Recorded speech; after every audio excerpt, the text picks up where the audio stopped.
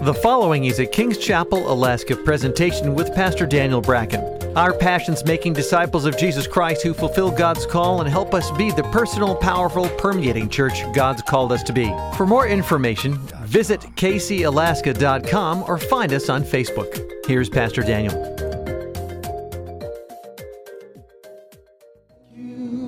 Remain standing and take your Bibles. Turn to the book of Acts. Oh, actually, why don't you just sit down for a second? Acts 13. Acts 13. No notes for you tonight. We usually do that, but I wanted the liberty to be able to go wherever I needed to go at the moving of the Holy Spirit. Morning prayer was...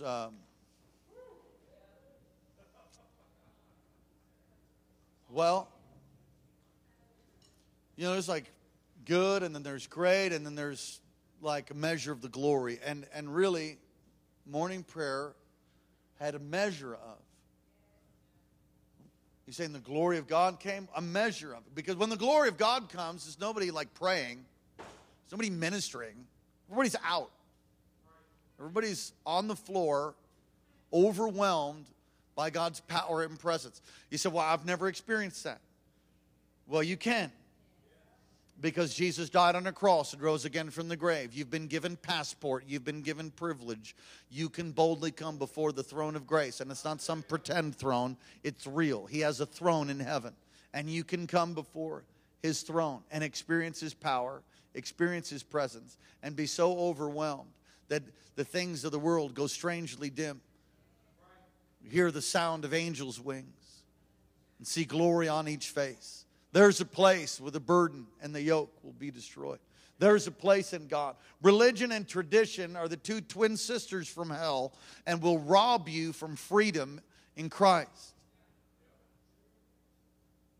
Tonight, I've organized this message. I have 18 pages. Not quite sure how we'll get through that. But I just kept rolling, and so we're just going to trust God to say what He wants to say. I've organized it into three simple parts. First, I want to talk about a process we see in the Old Testament. And secondly, I want to look at the life of David and the purpose that God gave him. The purpose for David. I want to look at that. Finding our text in Acts 13, verse 36. You can turn there now. And then I want to give you some prophetic perspectives on that purpose and making application for our life now. He said, you've lost me. Well, just hang on there. It'll be all right. Come on, look at your neighbor and say it's going to be all right. Book of Acts, chapter 13. Most Bibles say the Acts of the Apostles, but it's really the Acts of the Holy Spirit. It's how the Holy Spirit moved through early church, the men that He assembled and set apart. Acts chapter 13, find verse 36. All right, let's stand for this part. Stand up if you would, please, if you're able to.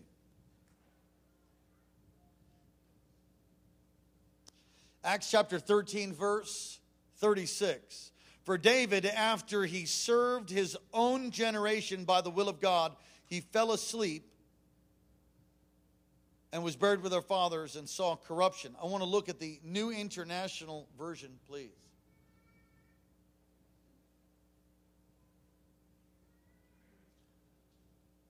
Now, when David served God's purpose, this really kind of puts it a little bit differently. We get a better understanding what that text is saying. Now, when David served God's purpose in his own generation, he fell asleep and was buried with his ancestors, and his body decayed. Heavenly Father, we thank and praise you for what you're going to do tonight. Move, giving us living understanding. Mark us by this service. We're not here to fulfill religious obligation or play some little religious game to ease our conscience. We're here to minister to you and to hear from heaven and to receive what you would want to say, what you would want to do, even fresh impartation tonight. Might we never be the same. We would never be the same after tonight. Move us further down the field, I pray, of the purposes of God. I bind, gag, muzzle every voice and every demonic assignment that would try to hinder this message, even that which would try to retaliate afterwards, in the name of Jesus. Amen. You may be seated. From that text, we understand that God has a purpose for David, or had a purpose, and his purpose was fulfilled. But from that and from many others, you find that you have a purpose.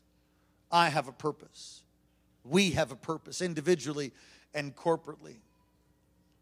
Two of the most profound examples of apostles and prophets working together in the Old Testament and then the New. In the Old Testament, apostles and prophets, is Samuel, an Old Testament prophet through which none of his words fell to the ground, and David, which I would say fulfills an apostolic role. And then in the New Testament, John the Baptist being the prophet and Jesus being the apostle. Samuel and David they're interesting. Samuel, as I said, one of the most powerful Old Testament prophets of all.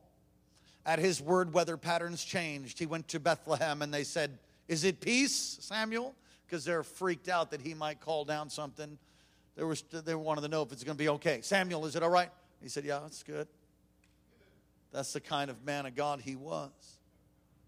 The very essence of his ministry was not signs and wonders, though. Think about what was the purpose of Samuel the prophet. Now, some of you don't know the story that I'm talking about, Samuel and David. 1st and 2nd Samuel is also told in Chronicles. Some of you don't know because you haven't read, or maybe you're new in the Lord, but it's most tremendous to read your word. Read your word. It'll change your life. What is the purpose of Samuel? Well, he was used to bring the coronation to Saul, who failed miserably. Saul was king, tall, head and shoulders above everybody else. Actually, Israel wanted a theocracy, but God wanted Israel to have a theocracy. He wanted to be their lawgiver, their judge, and their king. That's what God wanted to be. But all the nations around them had kings. So they said, "Give us a king already." Even though the Lord wanted to be the king for them, they couldn't swallow that because of the pressures of the nations around them, and they wanted to be like the Joneses, if I could just say it that way. And so they insisted on having a king. And finally the Lord's like, "Fine, you don't like it so much." And Samuel's chosen, used to pick at the direction of the Holy Spirit, God's guidance, Saul. Saul fails. And the anointing leaves him. And God uses Samuel, and I believe that the purpose of Samuel's life, born for the main purpose of his life, was to find the man who would be crowned and would basically fulfill the subjugation of Canaan's land. What are you talking about? You see, Moses was given a mandate by God, and he failed. And Joshua was given a mandate by God to go take Canaan's land and to evict all of the Canaanites, the Amorites, the Moabites, to get all the ites out. And they did they got off to a good start, but they didn't finish it. They didn't finish the job. And the different tribes were given lands and so on and so forth, that they didn't drive out the inhabitants. They failed actually at fulfilling the mandate that God gave Moses and passed on to Joshua. And Joshua failed. And I believe one of the main purposes of Samuel's life is to find a man who would finish the job of taking of Canaan's land. And so he is used to find David. The essence of the prophetic is to point to the apostolic. And so the prophet finds David. And it says in Acts 13 that we read, David served God's purpose. He did what? He served God's purpose in his own generation. He fell asleep. In other words, when his purpose was done, he passed.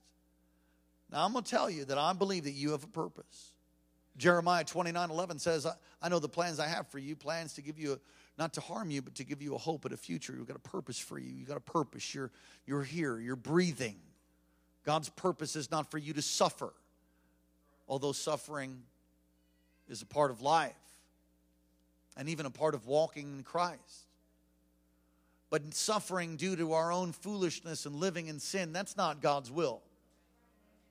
You can live for the Lord and still go through suffering. Does anybody know what I'm talking about? Anybody ever been persecuted a little bit? I don't think anybody's been burned at the stake, because I see that we're all here.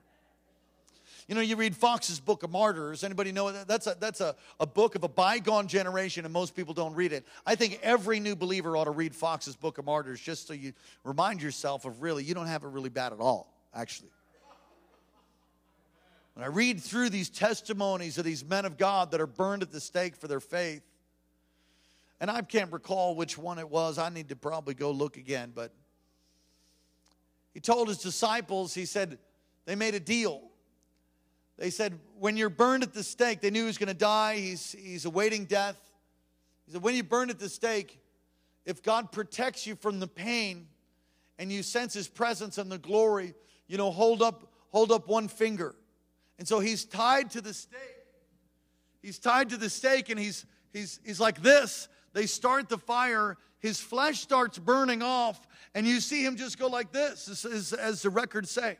He's holding a finger, and then he holds 2, and then 3, and then 4, and then all his hands are up as he dies in the glory, I believe. Like Stephen, rocks bouncing off of his head. Listen, we don't have to worry about how that all is going to pan out. Some of you might have the gift of martyrdom, the gift you give once.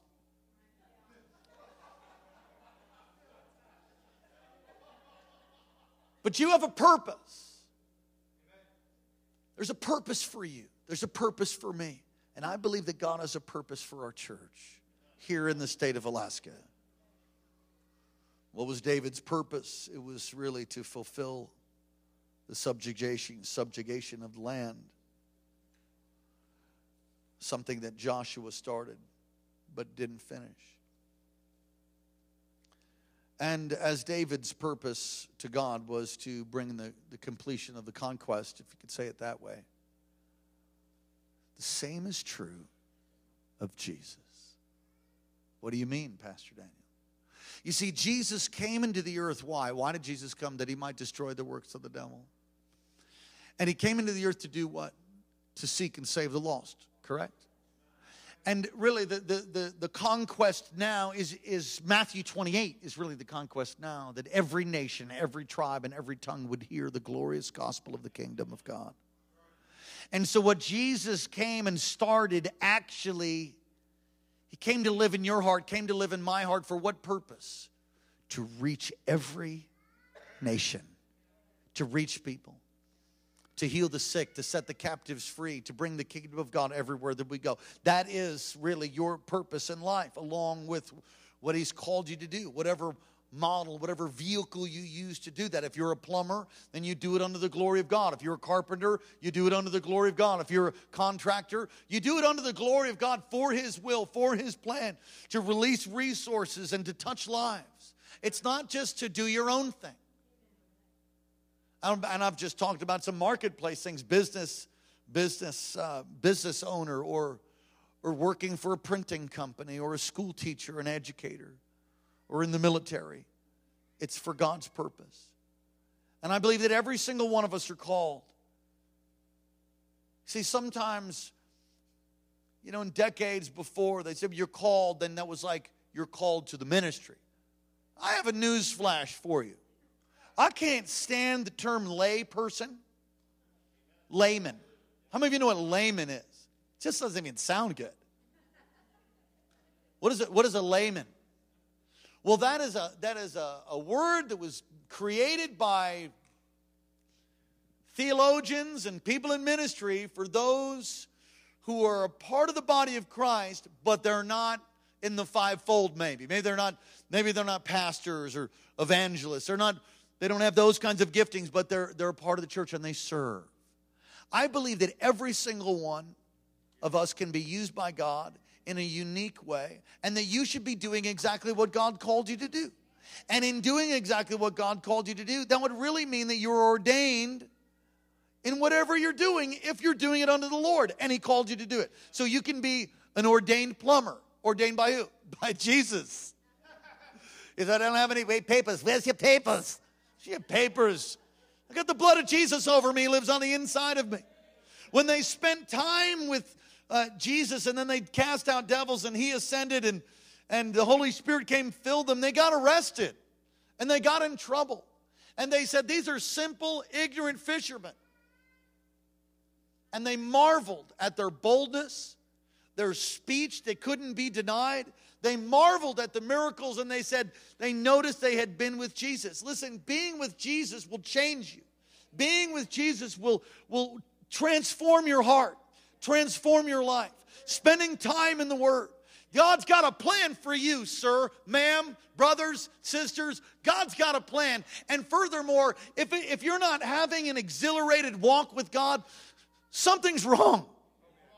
If your walk with Jesus is boring, you better check yourself, if I can quote Pastor Vince.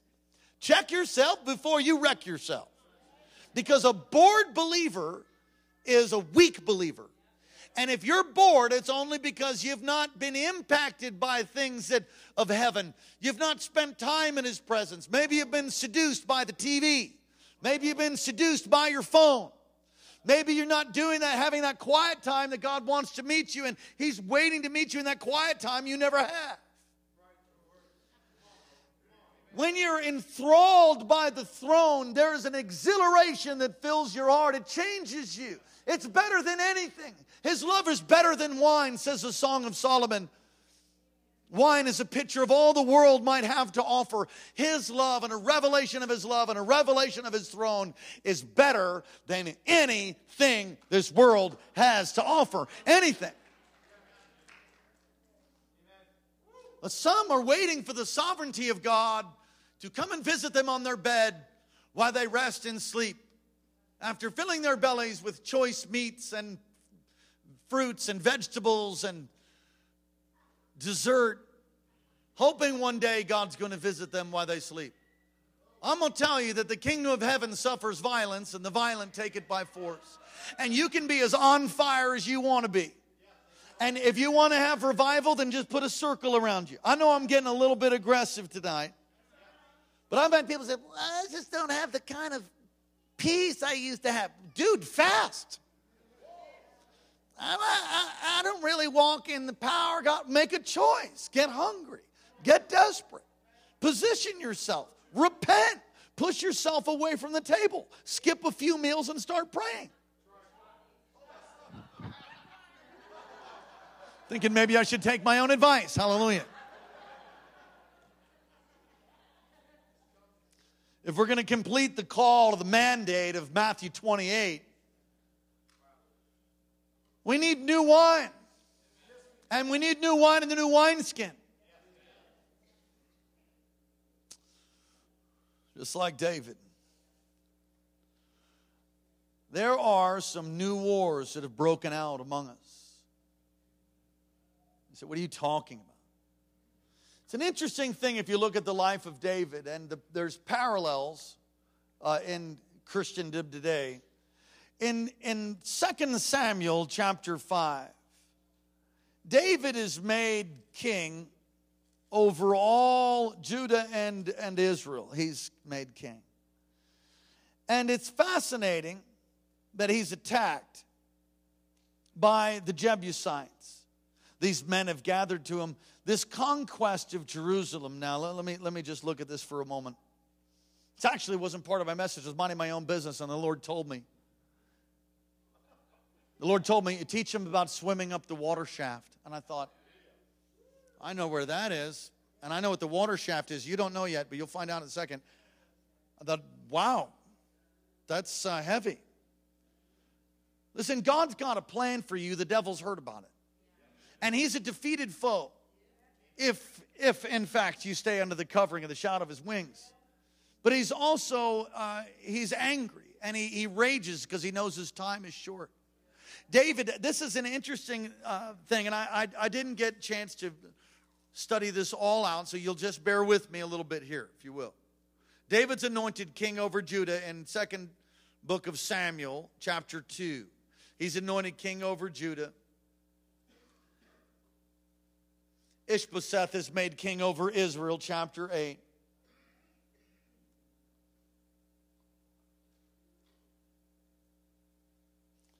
There's a long war between the house of Saul and the house of David in chapter 3. Abner joins forces with David in verse 6 of chapter 3. Joab murders Abner, chapter 3, verse 22. Ishbosheth is murdered.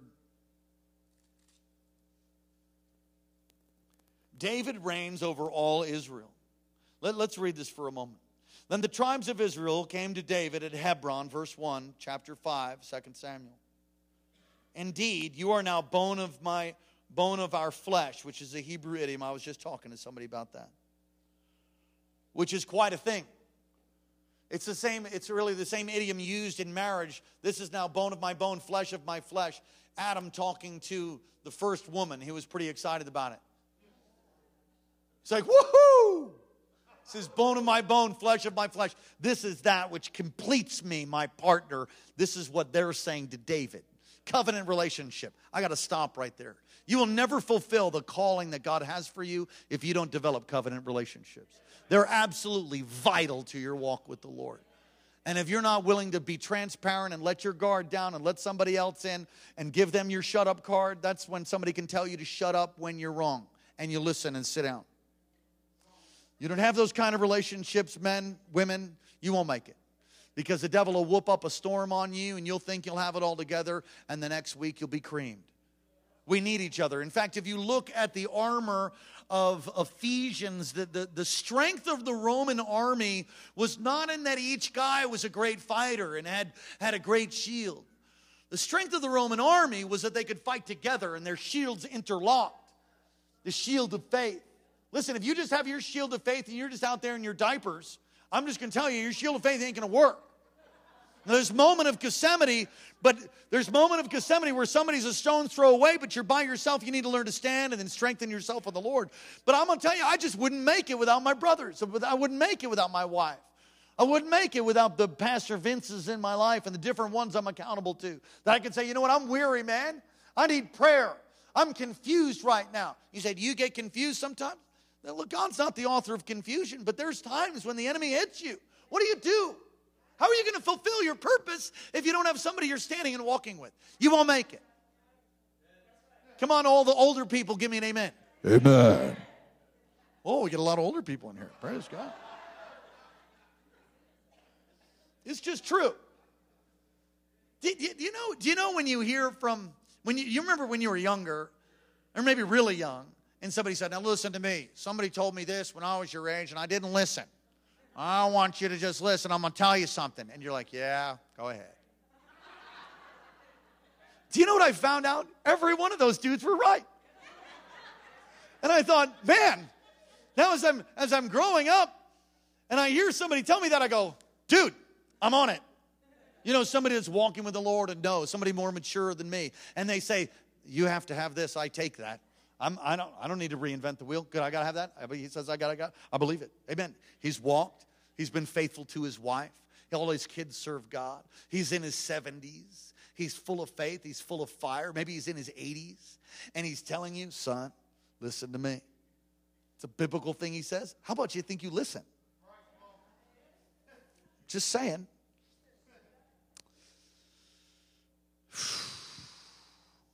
So what happens here is David goes to take Jerusalem, which is a profound piece of real estate. And verse 6, the king and his men went to Jerusalem. So here's these covenant relationships. Indeed, we are your bone and your flesh. It's like bone of my bone, flesh of my flesh. They're saying, David, we're in covenant with you. We are like one. We will not leave you. We're going to do this thing. United in purpose. David was 30 years old, which is interesting. because Jesus was 30 years old when he started his ministry, and priests were 30 years old when they started theirs. David was 30 years old when he began to reign, and he reigned 40 years. Verse 6, it says, and the king and his men went to Jerusalem against the Jebusites. So here's the Jebusites. Jebusite means a strong polluter. That's what it means. And so here's this land that actually was supposed to be taken by God's people, but they hadn't done it. They didn't follow through. And so they come to Jerusalem against the Jebusites, the inhabitants of the land, who spoke to David, saying, here's what the Jebusites say. You shall not come in here, but the blind and the lame will repel you. Basically, in other words, dude, are you kidding yourself? We could just put blind guys up and lame people to fight you. We're going to go watch our show on TV. The lame and the blind people, they're going to be the ones that battle against you because that's how lame you are. You ain't so getting up here that our lame people are better than you. It's like a spirit of trash talk. Anybody know what trash talking is? I learned that one. My parents didn't teach me that. I learned that on the line as a defensive lineman. That's where I learned trash talk. I was a little kid in Pee Wee football, and I lined up against this really mean little boy. I was this sweet little kid, so I thought. And we line up, and he says, I'm going to hit you so hard, your relatives are going to hurt. I'm like, really? I was like 10 years old. And he drilled me into the ground 2 or 3 times and talked about my mother. I mean, I was like crying and stuff. I told my dad, I got drilled. I told my dad the story. He says, son, you're much bigger and faster than I saw the whole thing. Just cream them next time you're in practice. I thought, okay. So we got there and he starts intimidating me again. I'm going to hit you so hard. I said, dude, I'm going to run you over, man. Guess what? I ran him over. They got trash talk against David. Hey, you can't even get up here because you're lame. You're so lame that all our extra lame people and the blind people, too, going to fight you because we're just going to be eating hummus and stuff up here. And you can't have, we're just going to. Look what David does. It says, nevertheless. Everybody say, nevertheless. Come on, the devil wants to keep you from fulfilling the conquest of fulfilling and walking out your destiny. The enemy wants to keep the gospel of Jesus Christ from every nation. He doesn't want it to happen. It's too late. He wants to keep your neighbor in bondage. And the enemy will try to whisper to you and say, well, you can't do anything. What can you do? Your life's hardly even together. Nevertheless, everybody say nevertheless. Nevertheless, David took the stronghold of Zion. Here's what he said. Now, David said on that day, whoever climbs up by the water shaft and defeats the Jebusites, the lame and the blind, who were hated by David's soul. He's trash talking. So David says, all right, look, here's the deal. Whoever crawls up by the water, they get this strategy. There's a water shaft that they didn't expect someone would go up because it's not a water shaft, it's a sewage pipe. Study it out, it's sewage. So they're thinking, oh, David can't get up here. They got the gate locked. They've got their soldiers in place. There's no way up. And Jerusalem is up on a mountain, it's up on a hill. It's a wonderful stronghold, and they knew they had to take it. And there's no way in. Except they had this great idea. Let's swim up the sewer pipe. Listen, I just got a camper. I usually don't deal with sewage. I learned there's this new stuff that I really didn't know what it was. But now that I have a camper, I've learned about this thing called black water. Does anybody know what black water is? It's black and it's nasty. You know why? It's that's what it is. It's sewage. And so I've learned how to empty my tanks. You know, it's convenient. You have a toilet out there in the wilderness. Not so nice to empty it. Can you imagine a whole city? A whole city. It's actually an aqueduct system that took all the waste, being a gentleman, took all the waste out and down the water shaft. And so they came up with this strategy. We can take the city because we're going to send somebody up the black water pipe to go open the gate, basically. And whoever does it is going to get this reward. I'm going to tell you something. In life, you're going to have to swim that thing.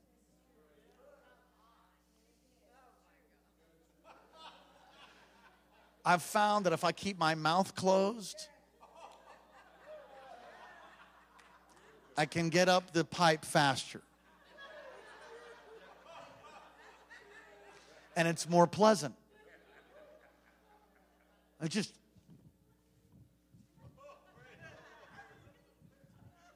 keep swimming. Some of you are going through some stuff. It's like obstacles on the way to your destiny.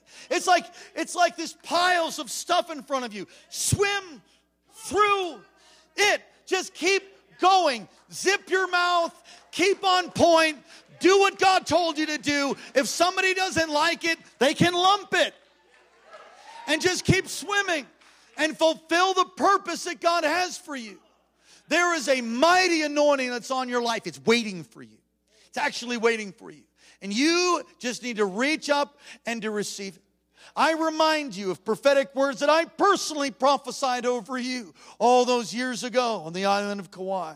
I saw you leading youth. I saw you as a tremendous intercessor. When you walked in a room, you changed the very atmosphere of the place. The joy that was upon your life. I don't know if you remember it, but I do. I do remember that. And I prophesy to you that God has a great plan for you. And you are in the sewer pipe right now. You need to continue to swim. Do the things that those that are around you are telling you to do. And you will find the enemies fall by the right and the left. The enemies in your own mind. And even some circumstantial things. It's not about a job. It's not about making money. It's about fulfilling God's purpose for you in the earth. And I charge you to do it. You'll never be satisfied doing anything else. Nobody can tell you what that is. God can tell you. He's speaking to you. I break off every assignment of the enemy, Lord, any kind of discouragement. Lord, thank you for this precious daughter of yours, and I call forth destiny tonight.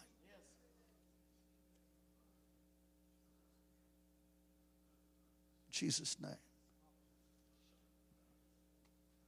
Samuel had a purpose. It was to find David. David's purpose was to finish the job. It's a type and a shadow of the New Testament. John the Baptist pointing to the one who would become greater than he. He must decrease.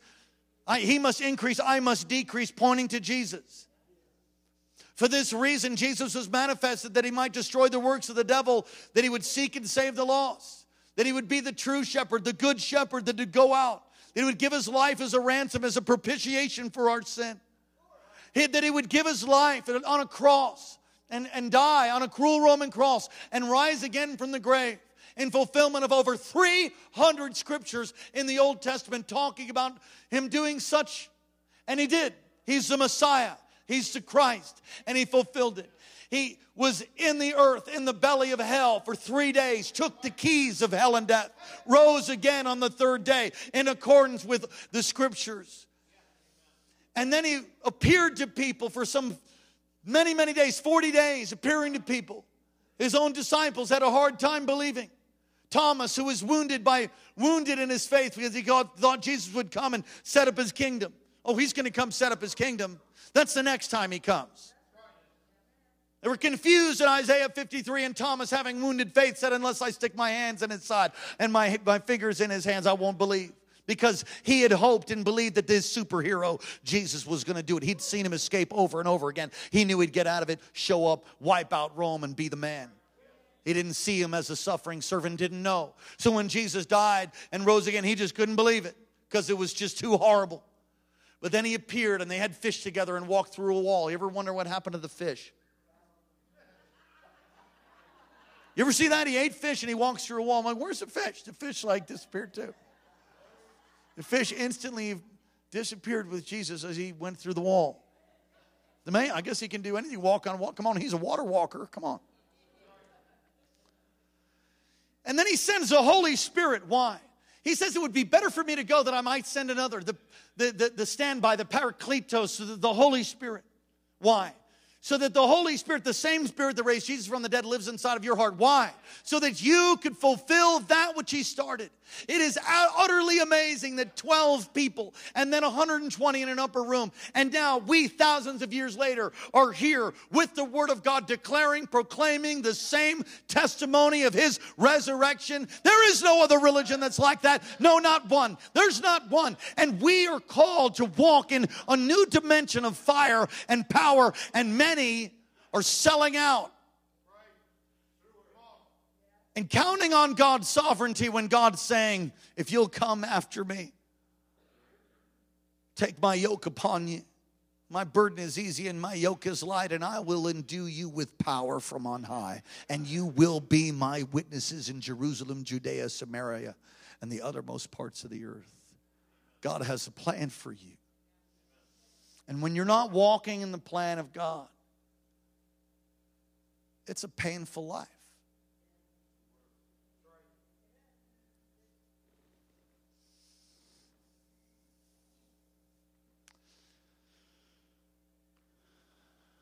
Joab's the guy that swam the sewer pipe. Got seriously blessed by doing it. We're at a place in our church where the power of God is being manifested in an ever-increasing way. And you know, revival is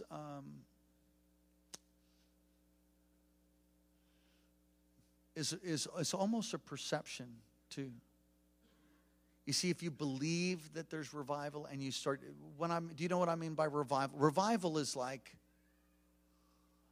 the man who falls out of the boat and he drowns, but he's rescued and he's pulled ashore, but he's not breathing. His stomach is pumped, he's revived, CPR is administered. He comes back to life and that's revival. That's what America needs. America has drowned. America is drowned. And God's trying to bring America back, and he will do that with the church. Listen, I know many people that claim to be in Christ. They are miserable. They're miserable. They have no joy. There's no peace. There's no power. They're filled with bitterness and unforgiveness. It's sad to me. You know what they need? They need revival. They need to be dragged from the drowning sorrows of life by the power of the Spirit, have fresh breath breathed back into them, that they would revive and find their purpose in God.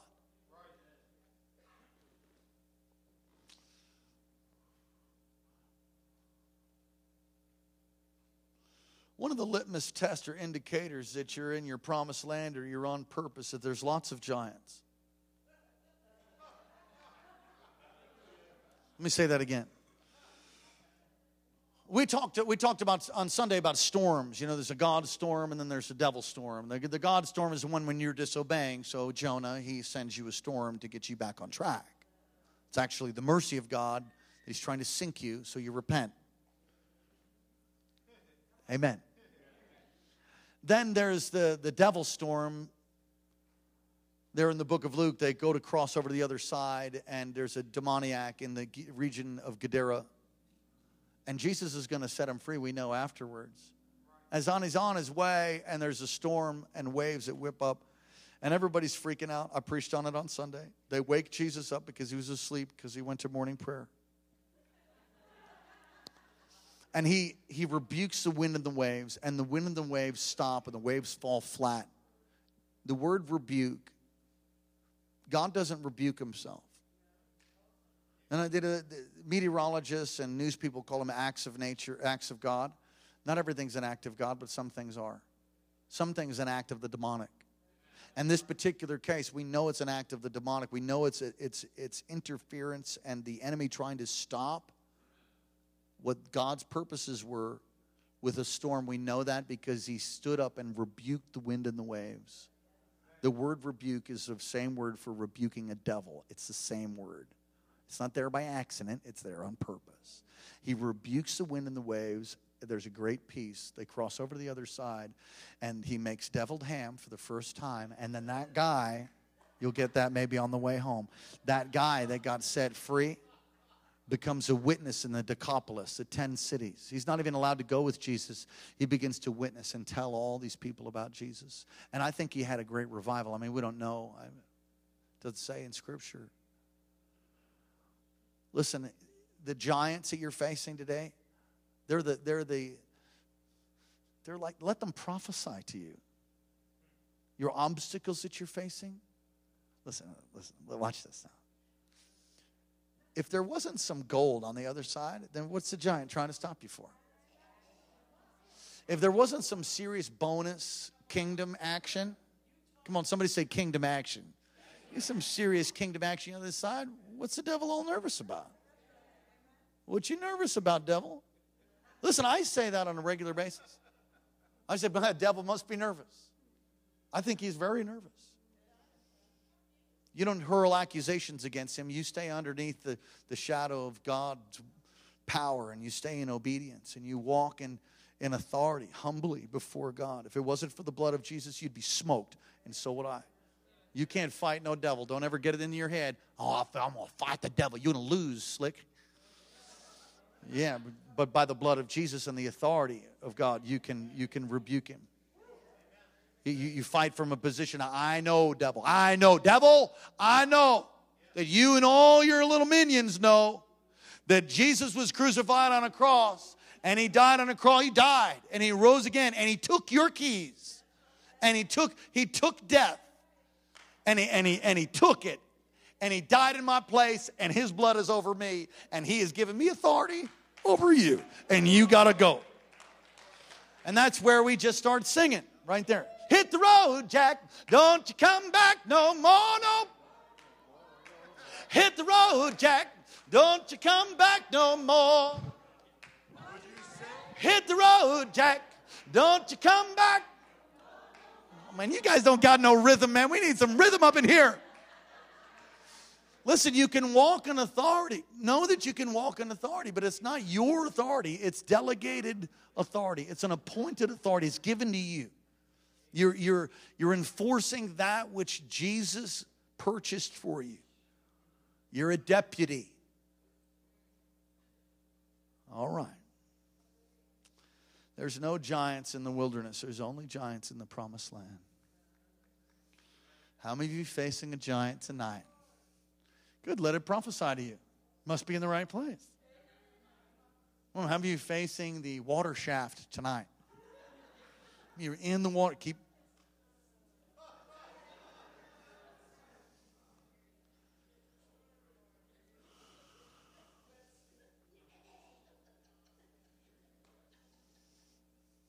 The size of your giant really indicates the size of destiny that you have.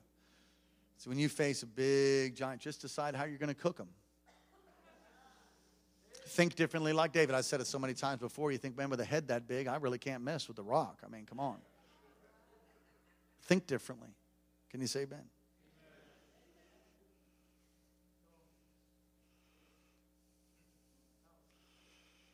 Let me just get to the rest of this, and there's no way I'll be able to finish it. But I realize that strategically when you begin to make a difference, listen to me now, please. I won't joke. At least maybe I will joke a little bit. Don't get too serious. When you begin to make a dent, when you begin to clear a place in the heavenlies, the devil likes showing up in circumstances of life. When you begin to make a play, when you begin to clear the heavens, you begin to break through. Many times the devil will try to hit you like he hit David.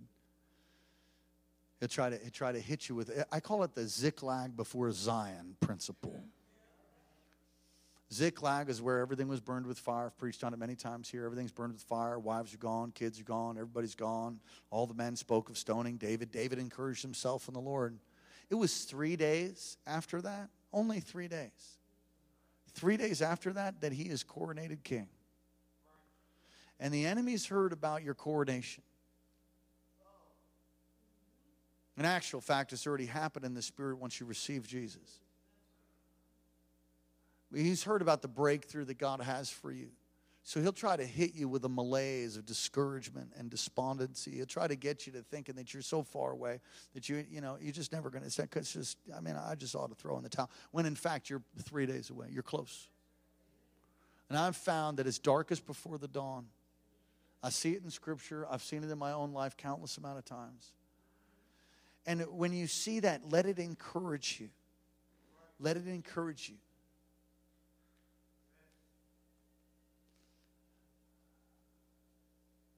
It's amazing that a boy virtually unarmed takes out the biggest, ugliest dude.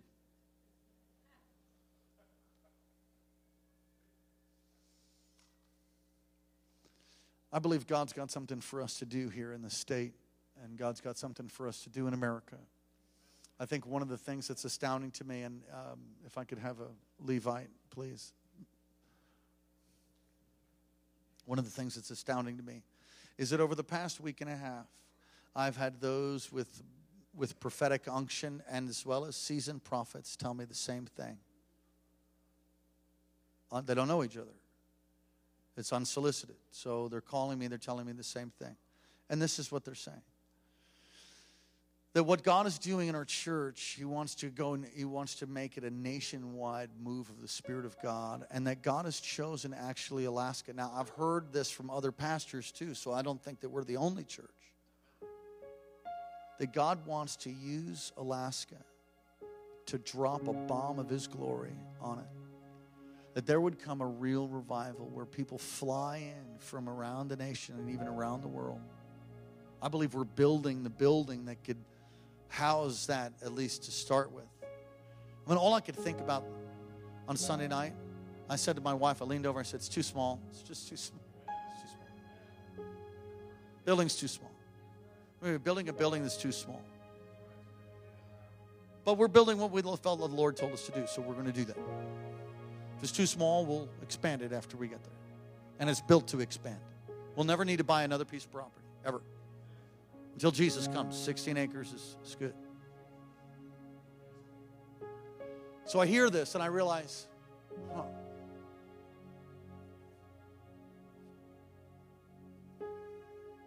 very dear friend of mine had a horrible backslide.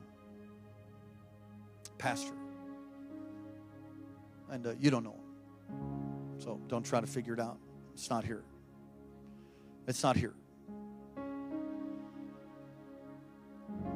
And I realized that as the enemy took him out, he's still alive, praise God, repentant and all that, but, church is hammered.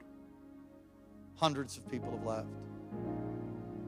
Marriages maybe get restored, maybe it'll recover, I don't know. Kids are hammered. It's adultery. I thought, that'll never happen to me. But, I recall the conversation I was having with him years ago. He said the same thing. That'll never happen to me. They all say the same thing. They all say, I'll never do that. And I have that in my heart. I'll never do that. That'll never happen to me. I've got no plans for that. Amen. I've got plans not for that. And as I said so many times before, I like doing autopsies, spiritually speaking.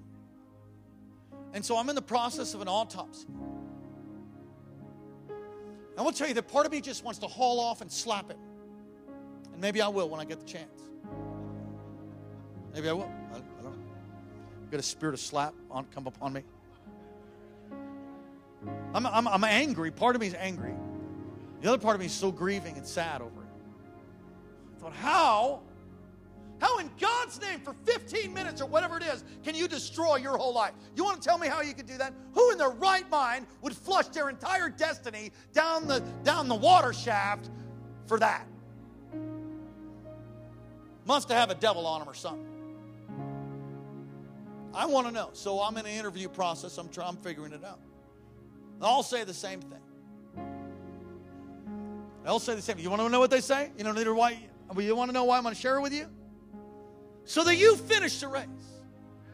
They all say the same thing. I started having these feelings, and I was ashamed, and I didn't feel like I could talk to anybody.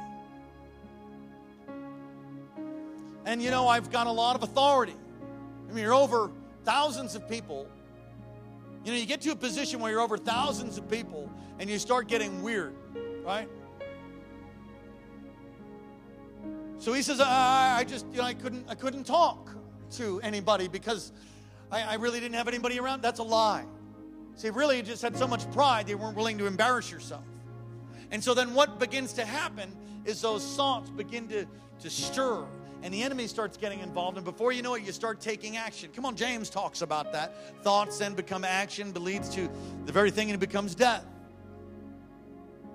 Then he messed up a little bit, should have ratted himself out and wasn't the full-blown thing, but he didn't. And it ate at him.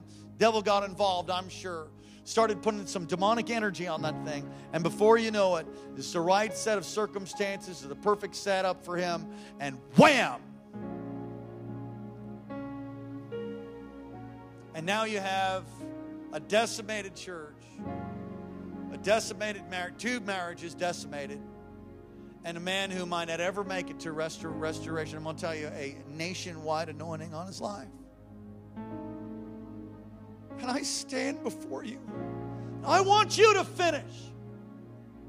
We've got something to do here. And if you think that you can just waltz through in some lackadaisical, half-holy walk, you will be picked off.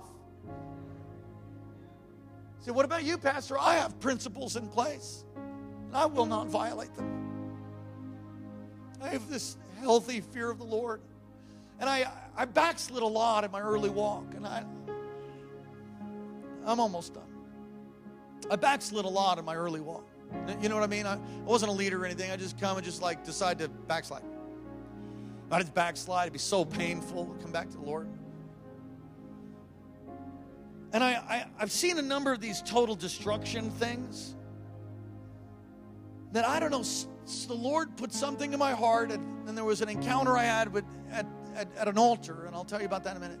The Lord put this in my heart that I'm never going back to what God delivered me from. I'm never going back, God. I'm never going back. And I don't think about going back. I'm not going back to the hellhole He dragged me out of. But there's very clear principles that if you don't follow them, you will end up going back. And David, a man after God's own heart, even becoming king and conquering Jerusalem and then wiping out the Jebusites, so much so that they left their idols. In other words, he whooped on the sun so bad that they gave up on their gods. That's what that means. They're like, I guess our gods don't work. And that's what happened to them. David, man after God's own heart, sinned with Bathsheba. How do you do that? He broke the hedge. He broke the walls down that protect you. In the springtime, when kings go out to war, David stayed home. Listen, keep yourself in the cutting edge walk of faith. Be in the right place at the right time. Don't be where you're not supposed to be.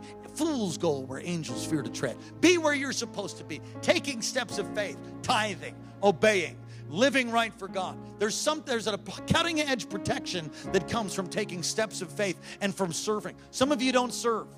Some of you have you don't serve at any capacity in the church. I rebuke you. It's not biblical. It's not right. Get off your duff and start doing something for Jesus. Why? Because we need help in the church? Well, we do need help, yes. But that's not the main reason. That's not the main reason. Because God will raise somebody else up if you don't do it. That's not the main reason. The main reason is you need to serve. Because when you serve, there comes a corresponding anointing and protection upon you when you do it. And when you don't, you violate biblical principles that actually, even though you're saved, put you in a position of really sinning before the Lord. I don't feel like shh. That's short for shut up, but my wife's not here, so I can say it. Shh. No, listen, sometimes you need to tell yourself to zip it. Get serving. Amen. David wasn't out at war where he should have been. He sent Joab, and he sent all these guys, Joab, this Ramatang, that guy, all those mighty men. He sent them off to war. So there's nobody around him to tell him to sit down. He doesn't have anybody around him with the shut-up card. He's surrounded himself with yes men. Listen, don't surround you with people that'll just yes you. Surround yourself with people that got enough guts and gumption to say, you know something, I don't think that's God, and I think you ought to sit down. They're not afraid of hurting your feelings. I've preached this before. These are hedges of protection. You got my friend that wiped out, yeah, he didn't do that. He had nobody that would stand up in his face and say, knock it off. What are you doing? Why are you counseling with her by yourself behind a closed door? That's not God. Stop that. He didn't have that. So that didn't happen. He wasn't doing what he was supposed to do. He sent the people away. David sent them away. The third thing is the ark and all the priests were out at war. The prayer covering, the protection, the worship for David doesn't exist. We have something to fulfill in this state, something that I believe that God is counting us for the United States of America. Listen, I really believe that. I'm not here because this is my job. This is not a job for me. This is something that God's called me to. And if it means death, so be it. I'm not going to back off. We're not going to quit. We're going to pray. We're going to fast. We're going to give. We're going to see a revival come to Alaska. We're going to see it come. And I'm going to tell you, there's going to be casualties. There will be casualties. But for the love and the grace of God, it won't be me. I'm not going to have, I'm setting my life up, and I'm going to keep it that way. My wife's helping me, amen. And I'm helping her.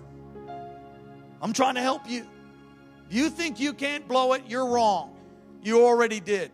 You're filled with pride, and you're mistaken. David was not at war, not at the place where he should be. He wasn't serving. Secondly, he sent all the people away that should have told him that, hey, David, that's Uriah's wife, bro. That's one of your men. Bone, remember? Bone of my bone. Remember? Covenant relationship. That's one of your homies. What are you going to go take his wife? Dude, snap out of it. You've been looking too long. Look, if you look too long, you're on a hook real strong, brother. Ma'am, ladies, brethren. The third thing, they sent the ark, they sent the presence of the Lord and all the priests, and everybody's out there at war worshiping God. And where is the David that said, one thing I will seek after? He obviously wasn't seeking after that one thing that time, was he? Seeking after something else.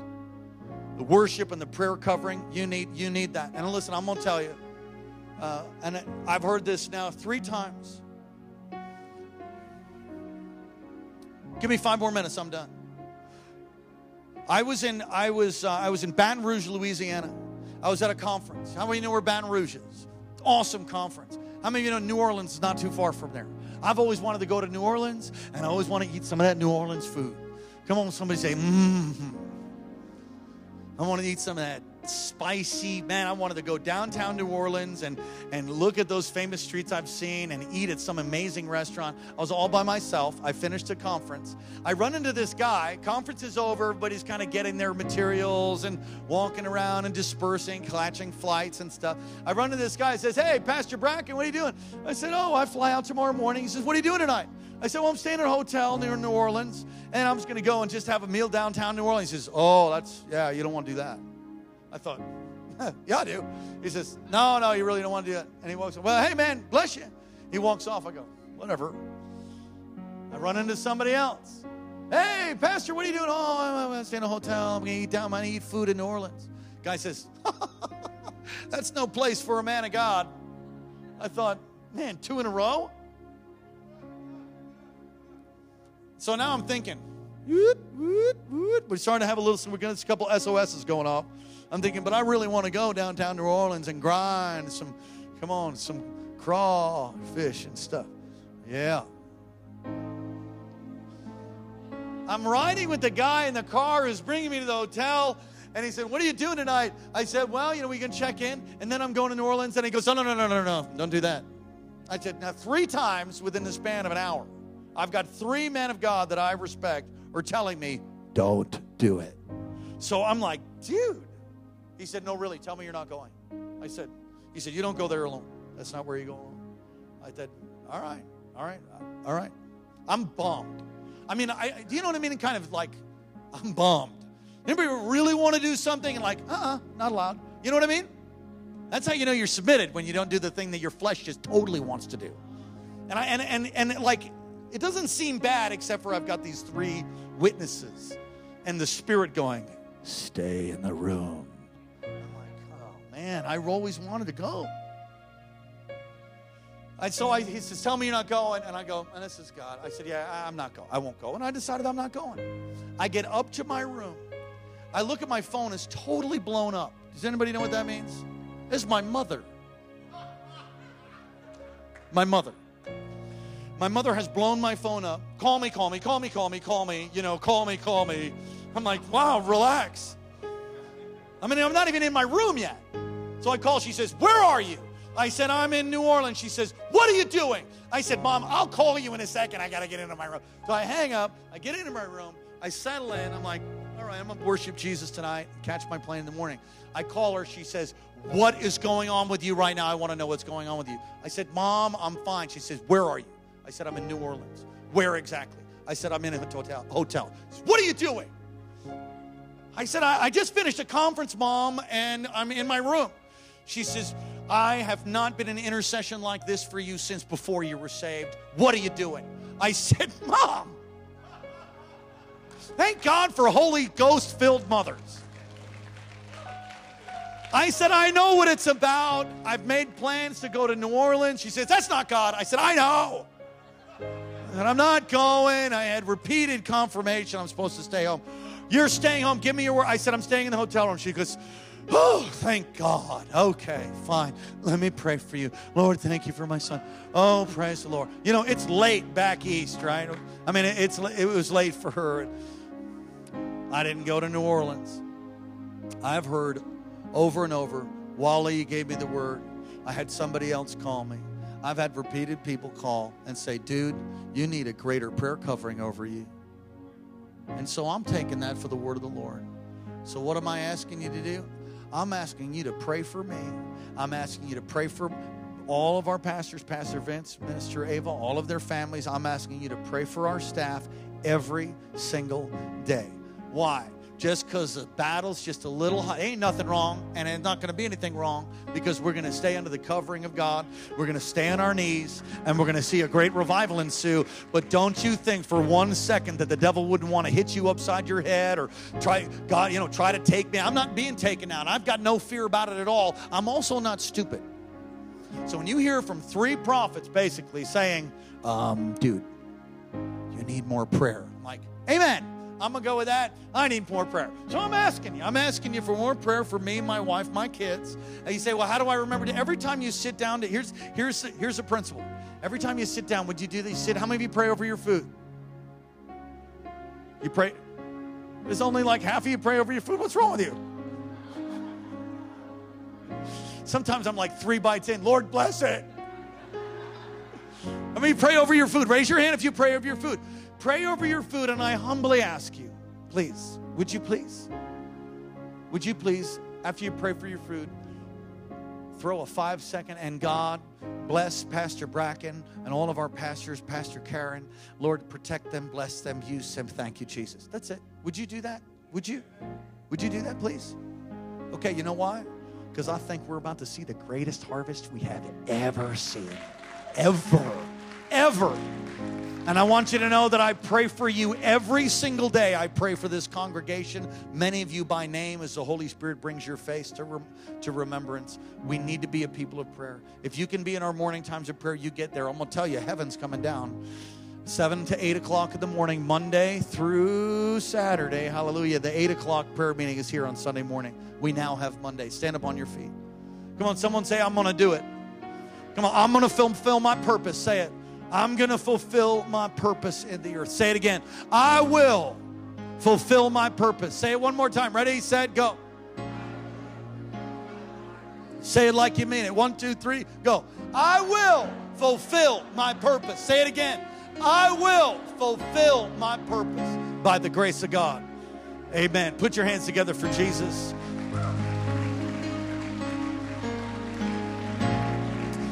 With every head bowed, every eye closed, you're in this place tonight and you're not right with God. Don't you leave this place without being reconciled to Him.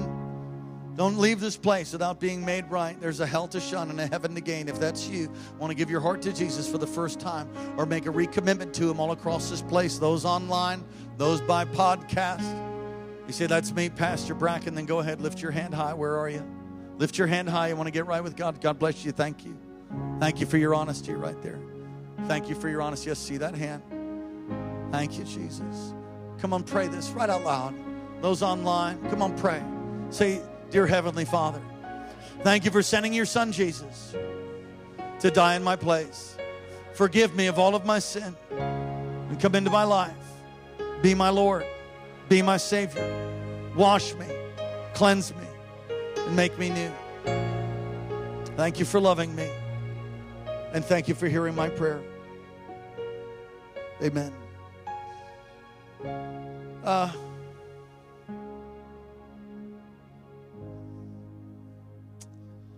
Wally, would you come and just share briefly? Because I want to be sensitive to people's time, so we're going to close. But would you share briefly what the Lord spoke to you? I'm just...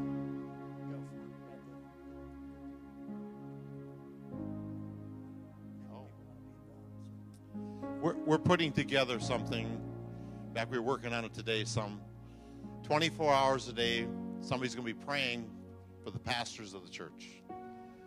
And you'll have like 15-minute segments. That's all you're going to do. You can lay in bed and do it. You don't have to get out of bed. But nonstop, we're going to be praying for them. Because I believe that God has set these men in place for a purpose, and that purpose is bigger than you and I can ever imagine. There's a revival that's hitting this church right now. It's already hitting it. It's here. We're not going to it. It's here. It's happening. So now we have to protect it. We want God to take it to another level. His level. Beyond man's understanding. The supernatural. And that's only going to happen when we start getting serious about prayer. We had an awesome time in prayer this morning. Oh, my goodness gracious. I was so wound up. Oh, it was awesome, wasn't it? Oh, man, it's great. But anyway, we're going to have it ready Sunday morning. Is that right, Pastor? And that's what we're going to institute. And if we double it up and there's going to be 2 people praying every 15 minutes, praise the Lord, that's even more powerful. Amen? All right, so if you're interested in that, I guess you could see Wally or... And John. John's going to help me with it right there. John, see John? He's part of it. He's going to help with it. We're going to have a sign-up sheet back there. We'll have the pastor announce it, that it's there. Either that or we'll pass it through the church, one or the other. Amen? Amen. And I just humble myself before you to tell you, I just know I need more prayer. So I hope you hear that the way that it's coming across. Yeah, and everything's good. Everything's good. It's more than good. It's great. And the way it's going to stay great is by praying. And we need to pray for each other and just be a house of prayer. Wally. Let's pray for him right now. Amen?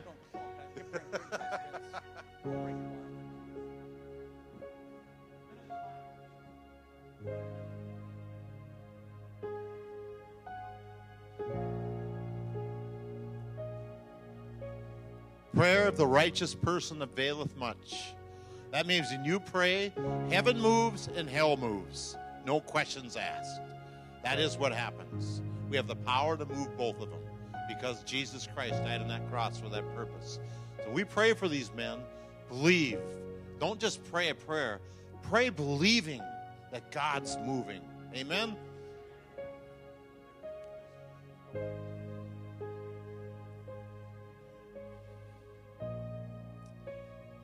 Father, I lift these family up to you right now, Father, in the name of Jesus, Father, each and every one of them, Father. And those that are represented that aren't here, Father, in the name of Jesus Christ of Nazareth, I ask you to touch them, Father, with your glory, Father. Put a veil of protection about them, the blood of Jesus Christ, Father. Anoint them beyond their understanding. Wisdom, knowledge, and peace of God, Father, upon him and his family, his wife, Father.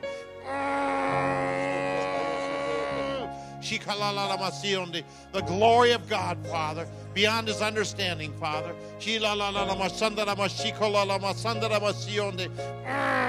We ask for more of you, Father. We ask for your angels to surround about them, Father. We ask for your blood to engulf them in your presence, Father.